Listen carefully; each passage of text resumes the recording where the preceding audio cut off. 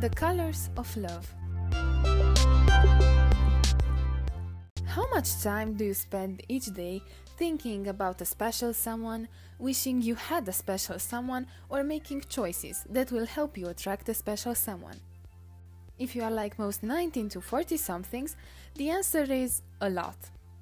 Recently, scientists from a new field, social neuroscience, have discovered why. The urge to partner is embedded in our genes. Social neuroscientists use neuroimaging tools and techniques for analyzing brain tissue to investigate complex social behavior, including the mysteries of love. Two types of field mice, prairie and mountain voles, have helped the scientists understand how the genes that build a brain also influence the tendency to bond with social partners. When a male prairie vole mates, his brain releases vasopressin, a chemical that flooded the reward region of his brain, causing him to partner her above all others. Meanwhile, both lovers produce oxytocin, a chemical that makes them feel calm and secure when they are together. In contrast, sex feels good to mountain vole, thanks to a release of dopamine, but lacking the brain circuits that link this experience with information about specific partners, sex with anyone feels just as good. As the one journalist explained, if we could read the mountain vole's thoughts, he or she would be thinking, "Gee, sex feels great." Where the monogamous prairie vole would be thinking, "Gee, sex with this particular partner feels great." Three brain chemicals, dopamine, vasopressin, and oxytocin, are involved in pair bonding and parenting behavior in humans as well as voles. Although humans may change partners more often than the devoted prairie vole, both species experience chemical changes that addict them to specific individuals, at least temporarily.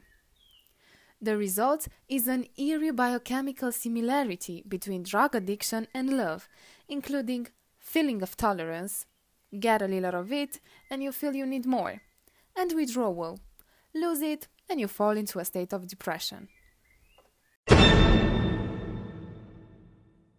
Anthropologist Helen Fisher has studied this process in humans. Working with a psychologist and a neuroscientist, she recruited college students who were hopelessly, madly in love.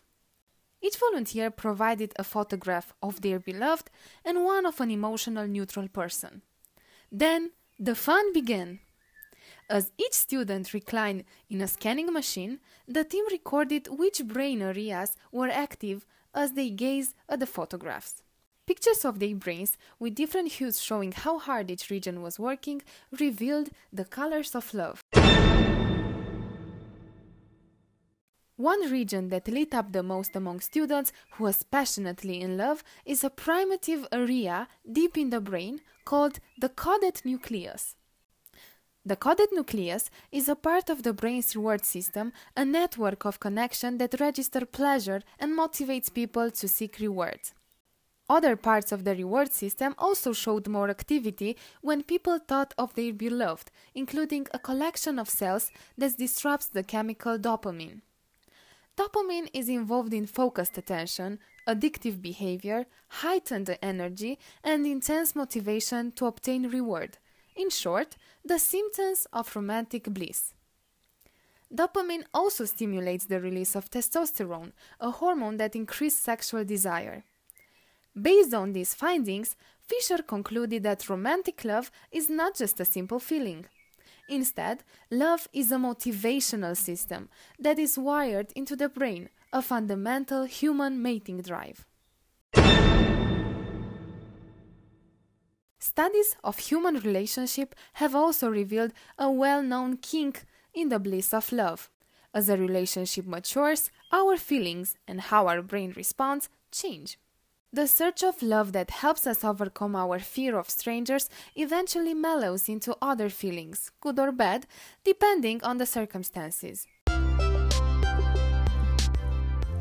Because the strength of our bond to particular partners hovers somewhere between the prairie and mountain vows, and different brains have different devotion tendencies, social scientists cannot yet tell us whether an individual relationship will be 5, 10, or 20 years after our brains first light up with love.